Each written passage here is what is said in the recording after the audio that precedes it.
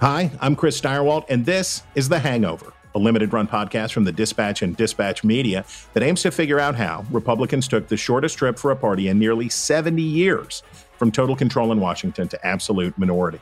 The GOP doesn't seem very interested in understanding why, so we'll have to do it for them. How did the surprise success of 2016 give way to defeat, an effort to overturn the election, and the siege of the U.S. Capitol? And what comes next? You could argue that Parker Poling was perhaps the most successful Republican strategist of 2020. Under her leadership, the National Republican Campaign Committee, the party's House election arm, stunned the political world by adding seats when the nearly unanimous expectation was that the Democrats would expand their majority thanks to Joe Biden's coattails. If she doesn't seem like a political consultant, that's because she doesn't think like one. She's straightforward, isn't afraid to say she doesn't know the answer sometimes, and manages to speak both with authority and humility. As the Republicans emerge from their post-election stupor, it will be essential that they can learn not just from their failures, but from the successes of political professionals like her.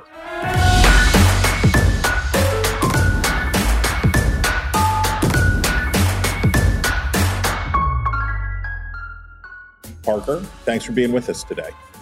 My pleasure. Thanks for having me.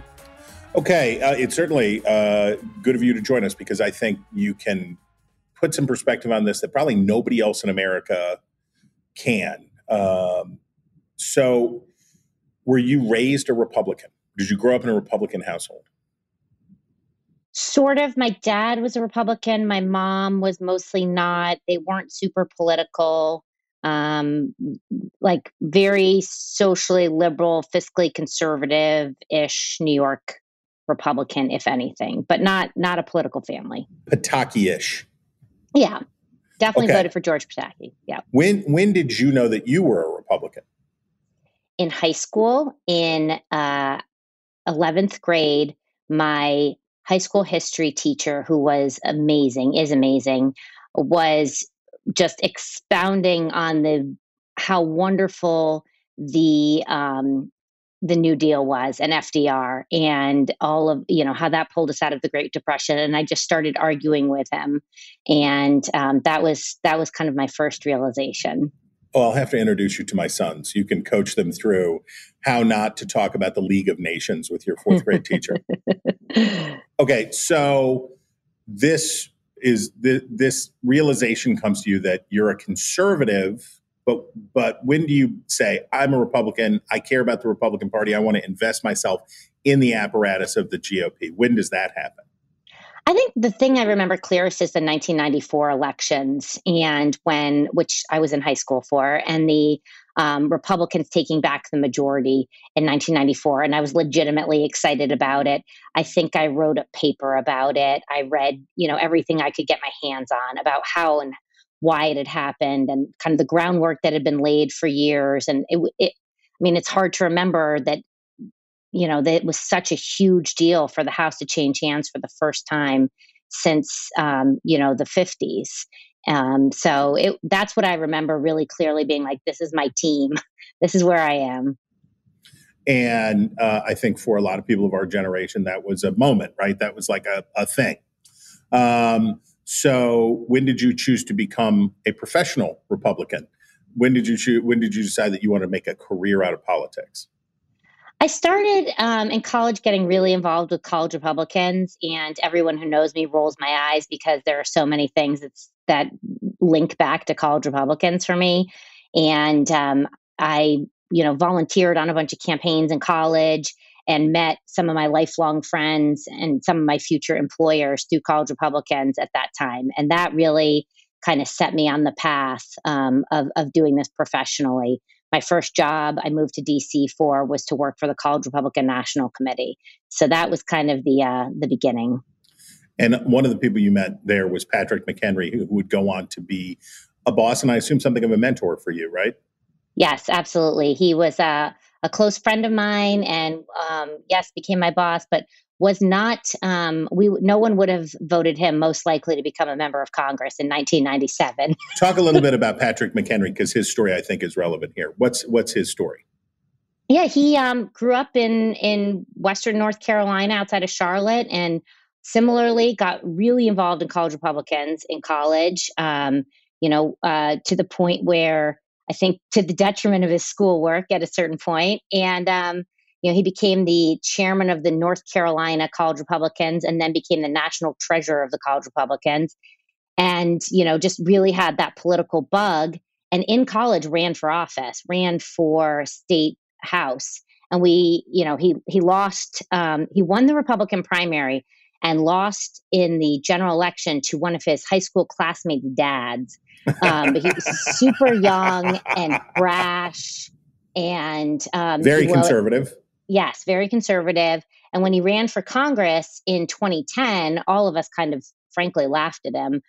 We thought he doesn't have a chance. He had gotten elected to the state house, but we just thought this was a ridiculous lark. But I gave him $50, which was more than I could afford. And I went down to North Carolina and knocked on doors for him and tried to hide my Yankee accent. And he won, by 85 votes in a runoff. And it was a few years later, I was doing different stuff. And he kind of called me out of the blue and asked if I would come be his chief of staff. And I said yes, obviously, and then ended up being there for 12 years. You were a law student at the time when you decided to make the leap and leave a lucrative and respected career as an attorney behind in favor of the only profession. Used car dealers beat both of us, right? Right. Both politicos and journalists are. You came down here to the bottom of the ladder with us, and you spent 10 years on the Hill.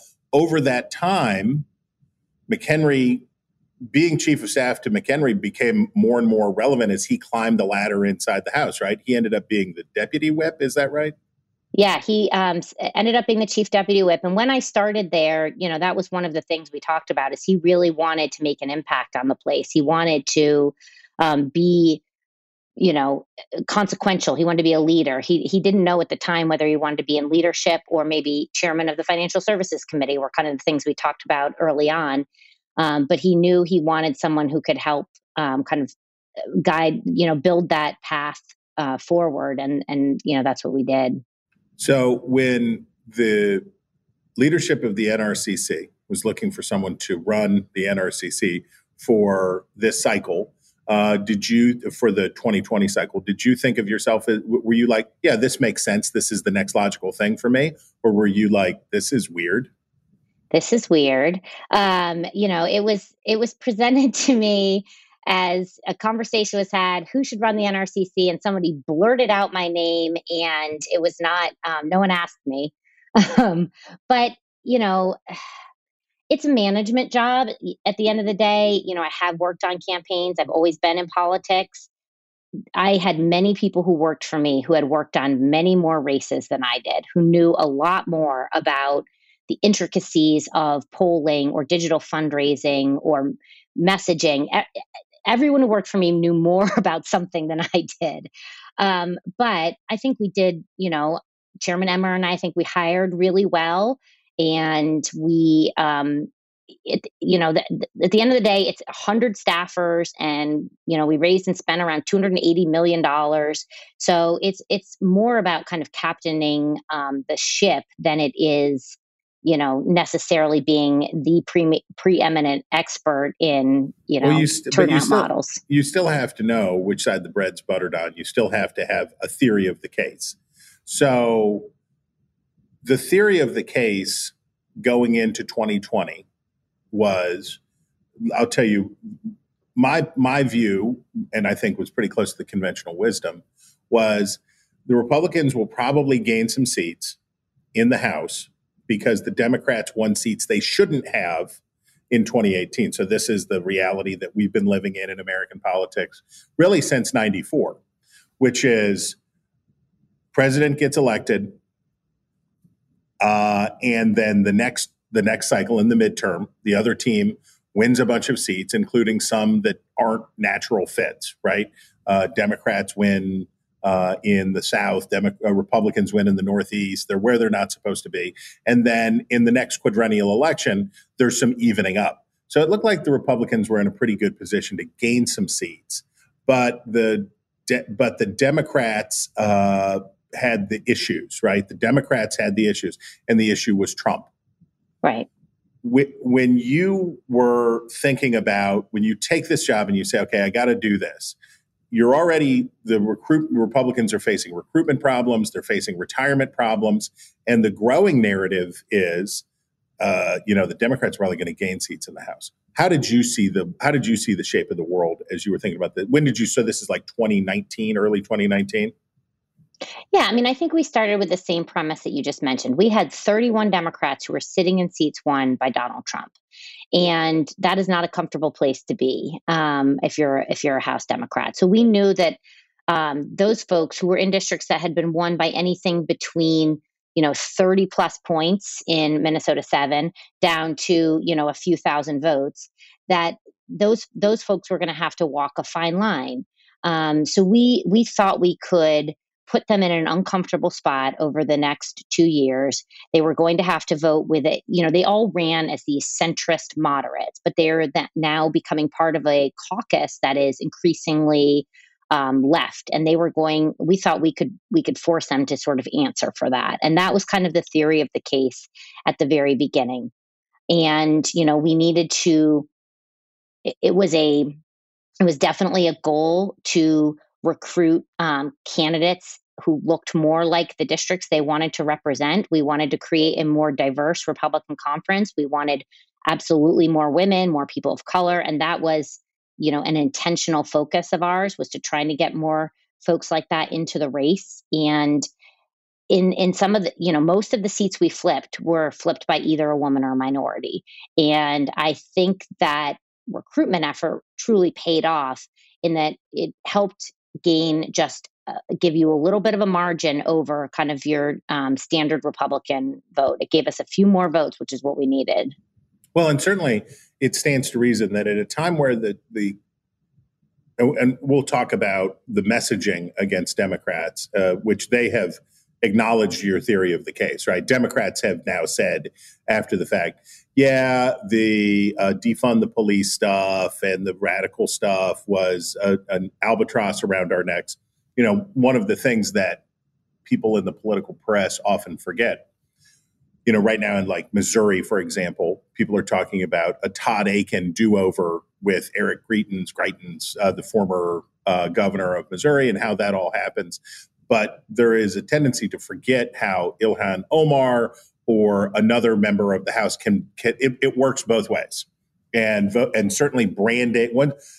The problem with having notable members is that they are notable, and their fame and infamy travels widely. So if the argument from Democrats going into 2020 is that Donald Trump's a racist, and the people who support Donald Trump is a racist, evil person, and Republicans who support him are by extension, that increases the value of having, he's not just racist, he's sexist, having women and having people of color to say, I am not Donald Trump, I am a person for this district, right? Yeah, absolutely. I mean, if you look at Orange County, Michelle Steele and Young Kim, they do not look like Donald Trump. And of course, their opponents tried to paint them as Trump clones, but they outran the top of the ticket, both of them. Young Kim by more than 10 points. And I think that even just that distinction really did make a difference. That was hard to make that stick in the way they had done more effectively in 2018. And you also, and I'm thinking here about Kim and thinking about, I'm sorry, I'm drawing a blank on her name, the new freshman congresswoman from South Florida, whose name is escaping me right now. Maria Elvira Salazar. Yes. These people wanted to hustle. These were hard-working candidates, right? And especially when you have competitive districts, it makes it, I think one of the things people talk about this a little bit. We talk about candidate qualities a lot. We talk about ethnicity. We talk about gender. We talk about blue collar, all of those things. But when you're talking about a House race that is even, you're going to have 200,000 votes. You're going to have 250,000 votes. It may be in a House race, potentially. Hustle counts for a lot, right? Finding people who are willing to put in the hours, the man or woman hours to do it makes a big difference. How do you know when you have a good recruit versus not a good recruit? What told you you had a good recruit versus not a good recruit?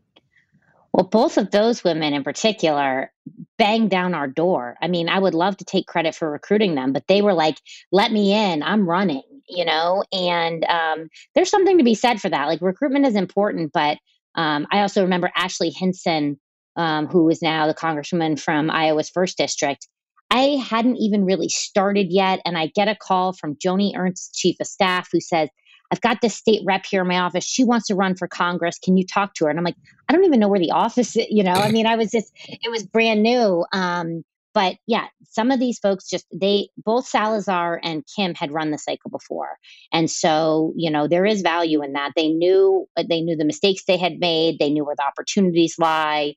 And but that amount, I mean, young Kim would wear you out, and in a good way. She called me relentlessly, like, can you get me help here? How about this? I need a surrogate for this fundraiser. What about some help and it's good. I mean, that's what you want. You need to be advocating for yourself. And she was just relentless. And that's how outperform the top of your ticket by 11 points. It's that kind of work. So we're going to get out of the timeline a little bit, but I promise I'll come back because I want you to walk us through how things progressed.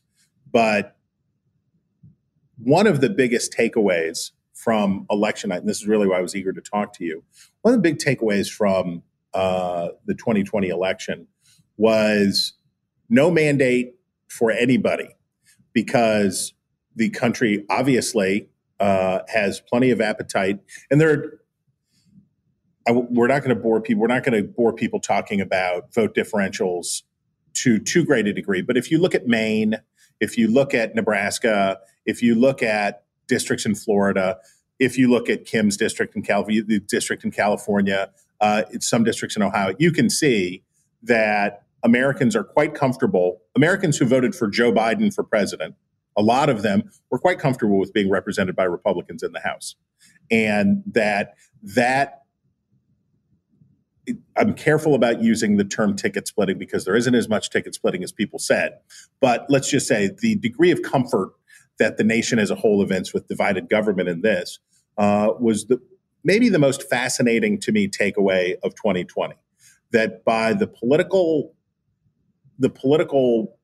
metrics that we're used to and the way that we think about this stuff, this was setting up to be another wave election. Right? So we're going into 2020 and it's starting to look like it's going to be another wave election.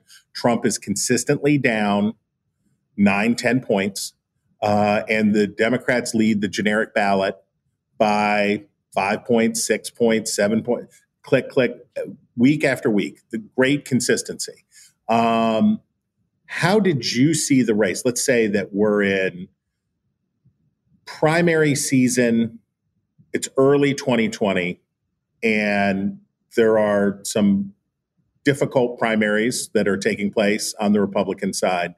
The polls look bad. Coronavirus has come to town. So at what point did you get alarmed? What was that like?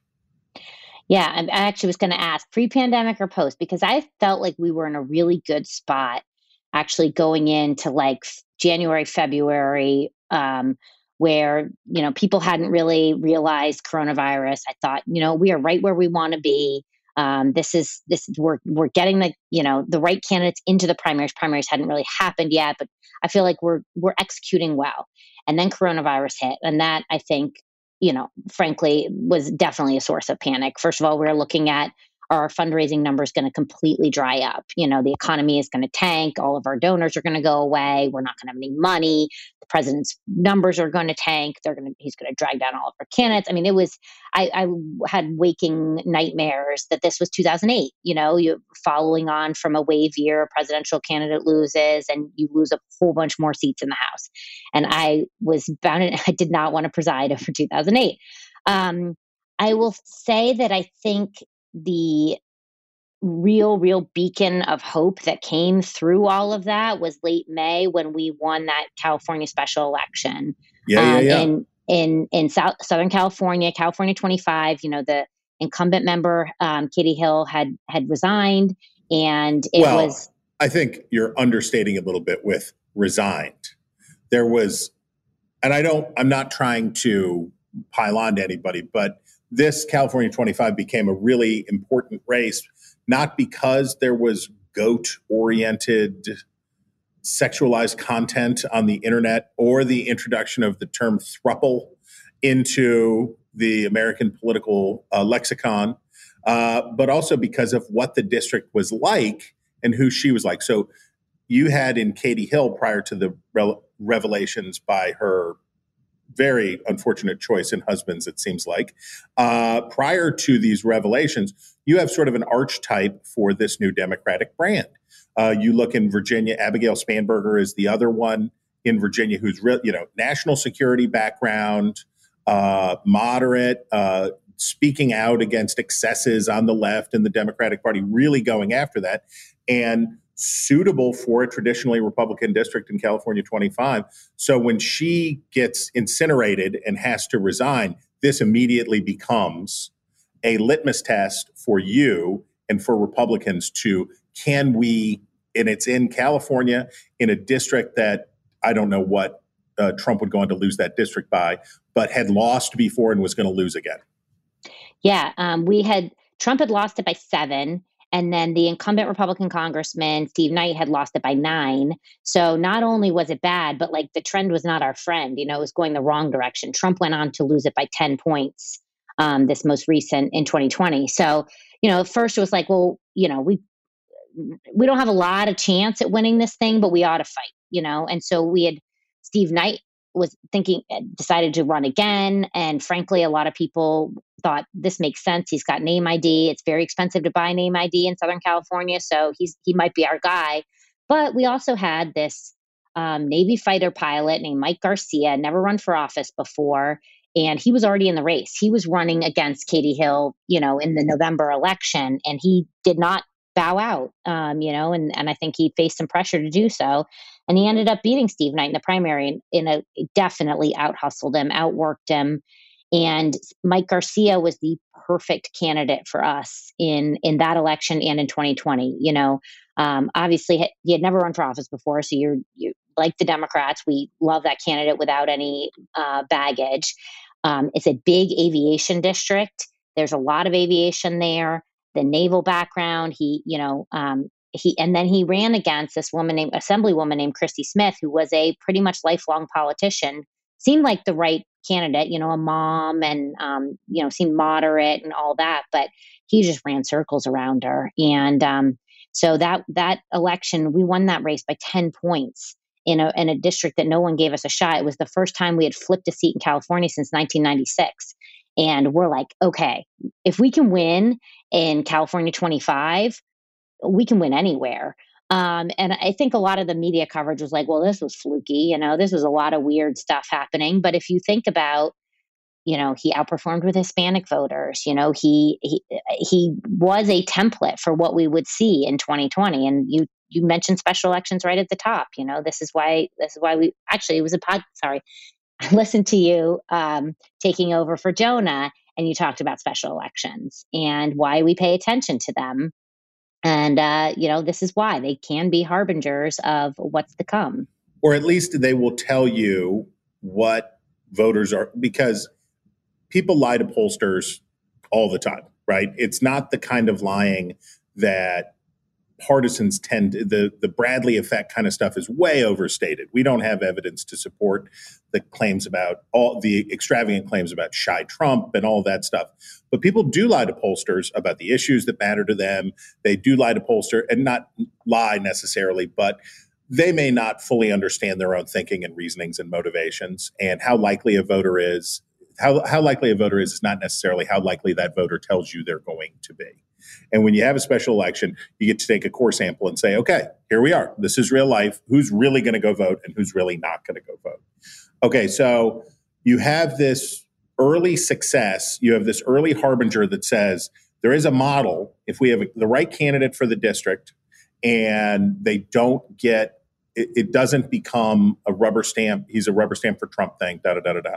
So this makes you feel good. But at the same time, you're looking at Colorado, you're looking at Georgia, you're looking at Florida, and you're seeing primary campaigns that are producing some winners that are going to be problematic for candidates in other places, right?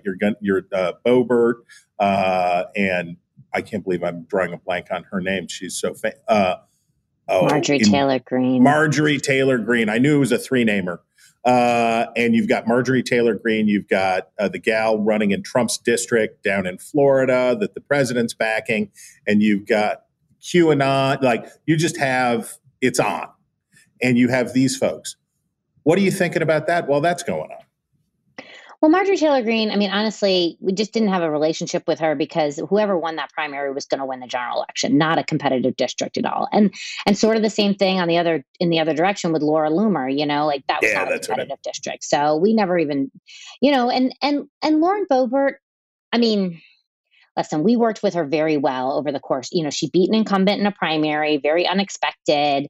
But our job is not to pick primary winners and losers. Our job is to take a nominee and make sure that they win the seat. So is it a little bit picking winners? Like, do you ever, I mean, I'm sure, I'm trying to think who would say it. I'm sure Loomer would say, well, the NRCC is against me, right?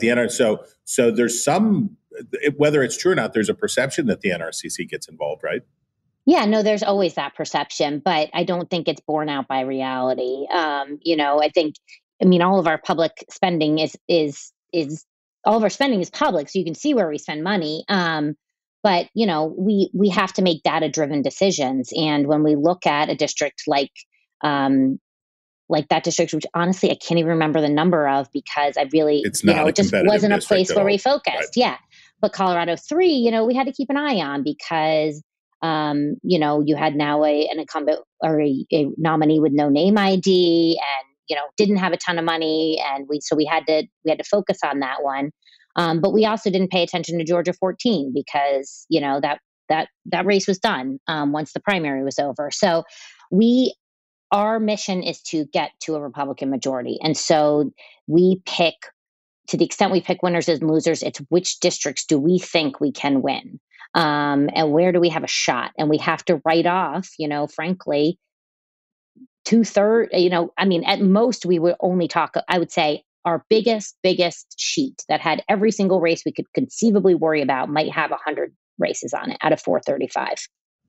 So in the House is not the Senate and the Senate is not the House, or at least not yet. But in as I say, once they get rid of the filibuster, they'll just be the House with better parking places and smaller lapel pins. But the reality that Mitch McConnell and his team in the Senate came up with through their outside expenditures and was we're going to fight these primaries. We're going to get in the primaries. We're going to fight. And if we see a candidate who's not right, and this in the coming year, we're going to see millions and millions and millions and millions and millions of dollars spent in Republican Senate primaries across the United States in this battle between MAGA America and Mitch McConnell's America, right? You're going to have the traditional Republican Party versus the Nouveau Republican Party and all of that stuff. Why isn't that the right thing for House Republicans to do? It's a decision that's been made sort of, by the leaders, like by Kevin McCarthy and Chairman Tom Emmer, and we're not going to get involved in primaries. And it's gone back to like 2010 is the last time that I can remember that the party really got involved in a primary. And, I think it's just, House races are so different from Senate races. I think it's a lot harder to execute in the House race. And, I could make an argument either way on what the right decision is, truthfully, but that was the decision that was made, by my predecessors and is still in place. And so I think, that was kind of the rubric we were operating under, and it does make certain conversations easier. Obviously, there are places where you end up, you don't get the right candidate out of the primary and that race falls off the board. And that happens, and that's the downside. But the upside is, we are friends with everybody. So by the time they get to Congress, they're like, okay, these folks helped me, or they stayed out of the way. And when you look at, let's take Marjorie Taylor Greene.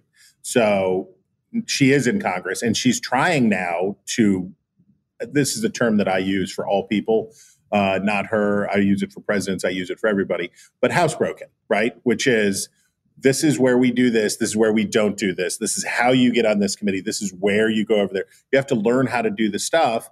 And, there's this is not the first freshman class in Congress that doesn't have any idea. I'm sure that in a decade spent on the Hill, you wish you could have taken every new member class aside and said, here are the 10 things that you fundamentally have misunderstood about the way that Congress works.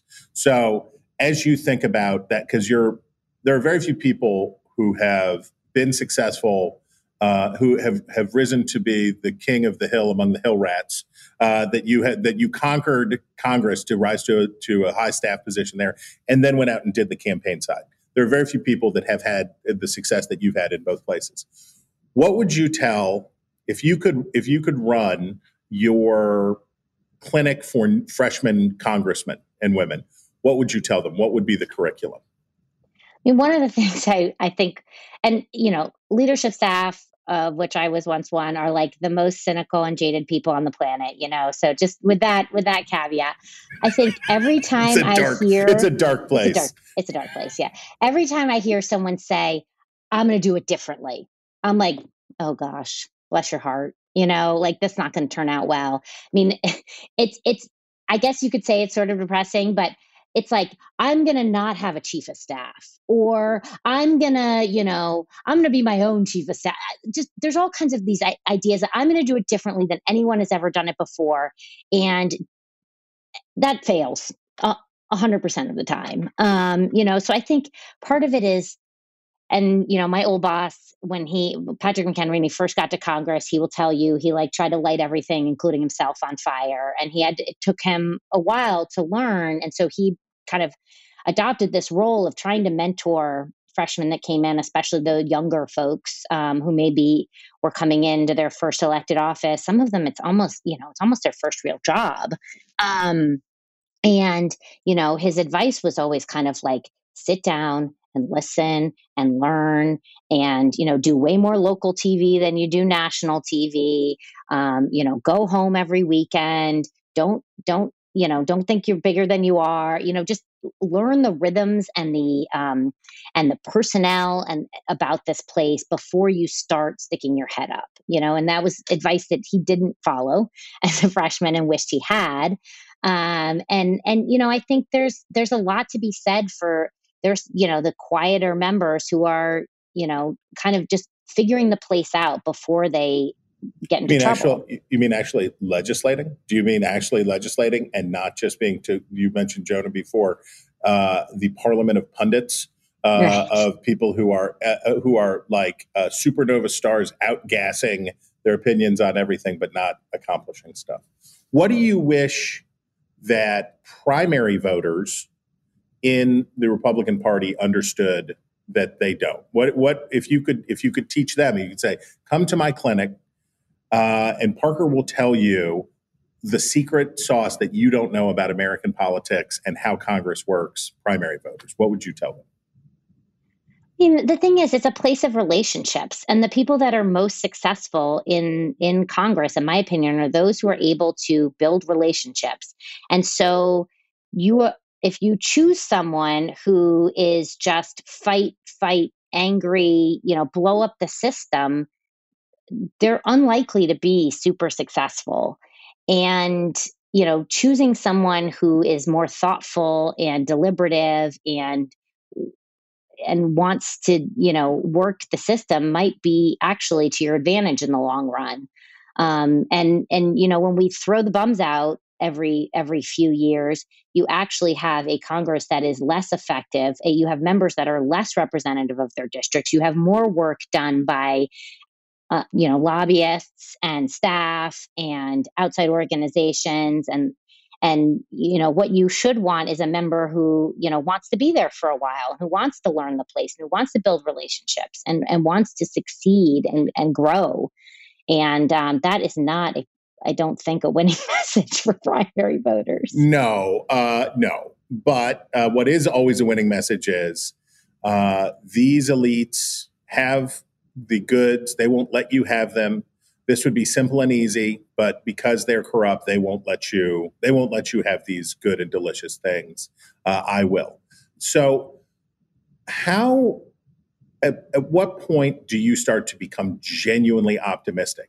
Because my number, as I just tell you my experience. So I've got my lists and my maps in 2020, and my Democrat number starts out at like 15, and then it's dropping, and then at the end, polling numbers start going, and I got a fresh round of polling and said right at the end, like, actually not for I don't care who people vote for, but in the sense of like these Republicans actually maybe the card's in a slide here. And going into election night, my assumption was that Democrats would still gain seats, that they were still going to gain seats. When you went into election night 2020, what was your expectation? I did not feel genuinely optimistic until they called Florida 27. Our final staff meeting was the Saturday before the election. We talked through all the races, and then we went around the room, and our consensus was +3. And I thought, we are way too, we're too drinking optimistic. Our own Kool-Aid. Yeah. And a lot of it was kind of, to use a current term, being gaslit by kind of the prognosticators and the pundits who we talked to. I know, sorry. But we talk to these guys on a daily basis and be like, listen, we think we're in good shape. We think most of our races are toss-ups. We feel like we're in a good position to win a lot of these seats. And they're like, nope, the Dems think they have 7 seats that they're going to flip in Texas. I'm like, I don't see it. I cannot see it. And I would wake up every morning with this knot in my stomach of like, what if everything is wrong? What if all of our data is wrong? What if all of our polling is wrong? So like, I should have felt optimistic because we were generally showing like a boatload of toss-up races, possibly slightly moving in our direction. But I just felt this, I could not be, I definitely never relaxed or felt optimistic. The whole time I felt like, what if the Democrats are right? Well, certainly it's true that it's a real interesting catch-22. If Trump had done as poorly as he was forecast, right? If Trump had, I forget the final number on the national popular, but if he had ended up losing by 9 points, the Democrats would have definitely won seats, right? So on the one hand, it's a strange experience. Republicans owe their gains in the House in part to Donald Trump's overperformance, but they also owe their minority to Donald Trump. So I think people fail to understand the degree to which folks like you and these candidates and all of this other stuff, they don't make the political environment in which you don't make the political environment in which you're living. Donald Trump was already the president when you took over. You were dealing with the world as it was, not as you wished it would be, right?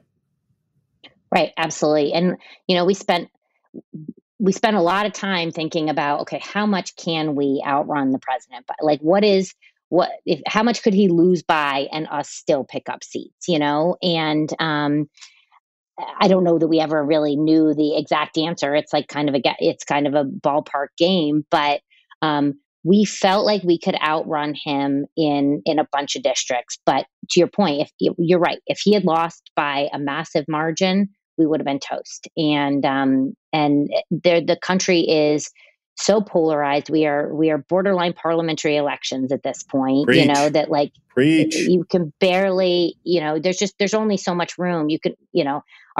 We had a couple candidates that would outrun the president by double digits, but it's a short list.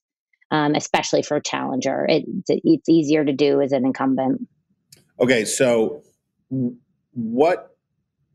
so you pick up seats.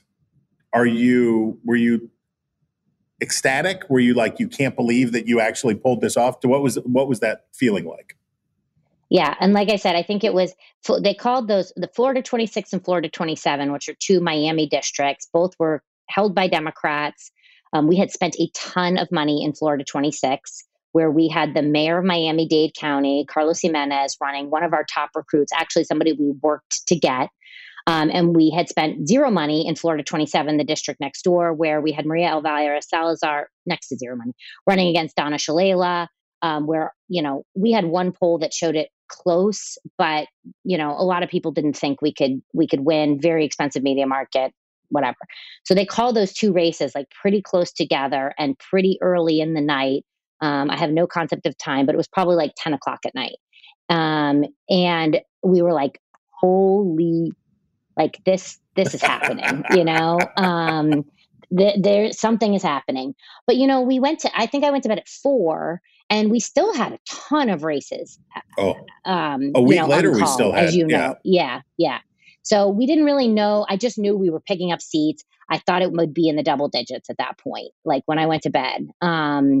But there was a lot we didn't know, and the range was probably like, we probably were in the 10 to 20.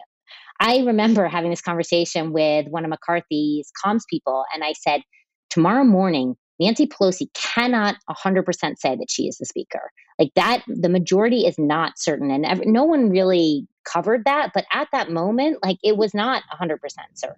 There were so many races unknown at that point. Okay.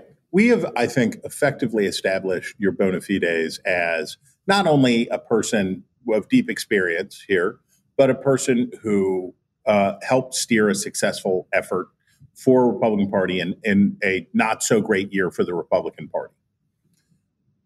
What happens? Well, first, let me ask you this. You are the toast of the town. Everybody says, well, the viewers can't see you eye rolling, but it was like, you're a lady, you're a mom kind of lady, and it's like you hit the right note, and people for once, and this is really for once, seem to really appreciate and admire your success. And I think I would say not just because you and Jen O'Malley Dillon are women, but I look at both of you as exemplars of a new generation of the kinds of political managers and the kind of people in that space who are pretty pragmatically minded, who are good, who are impressive. You have this great success. Then we go through this period, and we're stopping the steal while we're stealing the election, and all of this is going on. What are you feeling like as this is going on? So on the one hand, you've had great professional success. On the other hand, the president is trying to steal the election. How are you feeling as this is going on? I don't, for me personally, and I don't tend to talk about myself personally a lot because I've always been a staffer, but it was very, very hard. I worked in the Capitol building for 4.5 years. There were, images of people barricaded in my former office, while cowering in fear. And I was very traumatic, even though I wasn't in the building, obviously, just to, kind of watch that. So it was really hard because obviously on the House, I thought we should be celebrating, as a party in large part. We have this incredible class of dynamic Republicans that are in my opinion, kind of the new face of the party and the leading edge of where we want to go. And but all anyone's talking about is this. And in a normal year, that's would have been the story, right? So story A, Joe Biden wins, and Republicans say boo. But then the next story is, but in keeping the House, Republicans demonstrate blah blah blah blah blah, and meet Kim and meet here the women of color, and here's the stuff, and it was there. But in order to acknowledge that success, Republicans also had to acknowledge the legitimacy of the election, which was verboten. So it couldn't be, your success couldn't be trumpeted in the way that it should have, because it was outside of when I say your success, I mean you and your team and everybody, couldn't be touted as it was supposed to be, because that was fought against the narrative that the election was legitimate. How concerned are you? I think I've gone back and forth. How concerned are you that Republicans will not take the right cues from 2020? And you're the right cue from 2020, as far as I'm concerned, for Republicans. Your effort, your recruitment, how you guys did it, the messaging that you used, and all of that stuff. So the right lesson for Republicans to take away is this is a winning formula. But how concerned are you that Republicans' fixation on the illegitimacy of the 2020 election will interfere with them taking away the right lessons, good and bad, what to do and what not to do from 2020? I think if that is what we are talking about in 2022, I'm very concerned. I am optimistic and hopeful that the party will unite around. I mean, listen, it's a midterm election. Like all of us, R or D, the way you run a midterm election is against the party in power, right? So I'm not going to say that we're going to suddenly come out with like great sweeping policy plans because that's just not what you do in a midterm election. But I think the party can unite around an opposition to what we're starting to see now. We obviously had, I think, a little bit of a Biden honeymoon. We're coming out of COVID. That's great news. But we've also got the conversation about massive tax increases that are cloaked in being on the rich and corporations, but that's not who's going to pay them.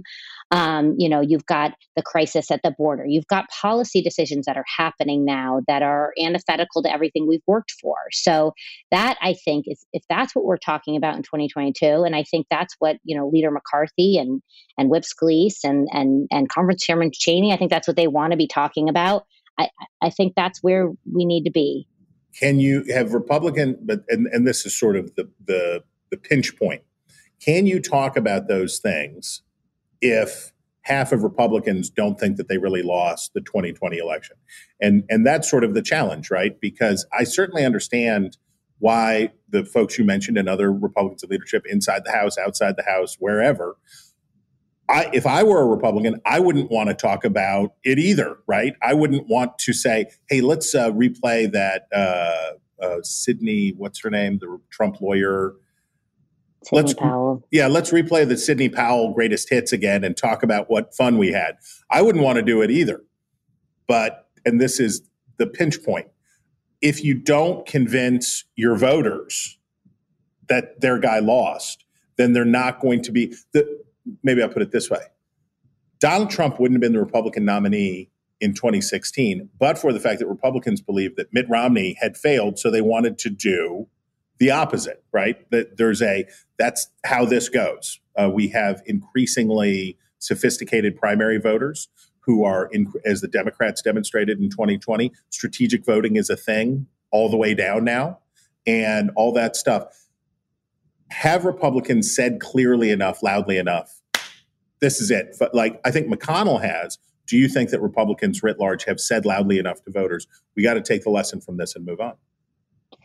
I think it's incumbent on leaders of the party to say, we all have a responsibility to restore confidence in how our elections are conducted, because it really is the bedrock of the entire system. If you don't trust the way that we conduct our elections, you can't trust the government that is elected in those races. So I do think that, there may be, legislative fixes that need to be made, but there may be, commissions that need to look at it, all of those things. But I think at the end of the day, our leaders need to say, we are capable, our states, because I think they should be run by the states, our states are capable of executing and conducting fair and free elections, and we have to continue to trust them to do that. And that's one of the things we're looking at now.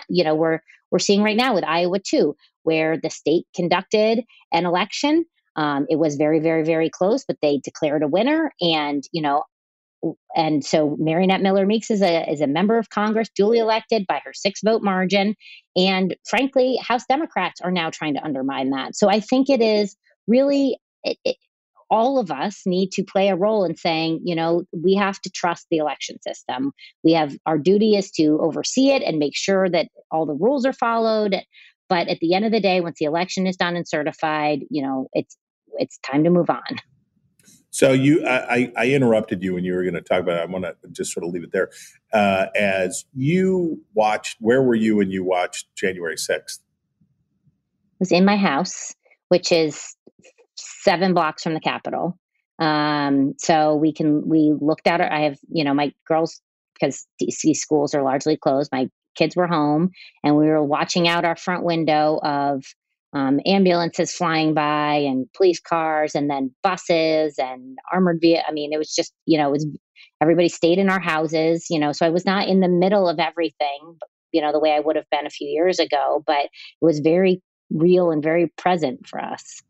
And how did you feel as what you mentioned the feelings that you had for the people in your old committee room or in your old office and all of that stuff, but what settled on you? I remember that night. I also live about 7 blocks from the Capitol, and as the day wore on, I walked down as a reporter at heart. I walked down to go see, and it was unlike anything I'd ever seen. There were people who didn't realize the severity of what had just happened, and they were still sort of in a carnival mood. You could feel it, the palpable. You could smell it in the air. How did it settle on you in the end? What was your take? What lesson or feeling settled on your heart that you kept coming out of that? I mean, I found it depressing. It was just so horrifying that, obviously that these people engaged in this act, but also that they felt it necessary and felt it justified. And like, obviously they are wrong and I believe they are wrong, but they were so fully convinced of their cause. And it just feels like we have gone off on some terrible track that those people think that they need to storm the US government, in this pursuit of this cause. Like, it was just depressing and horrifying.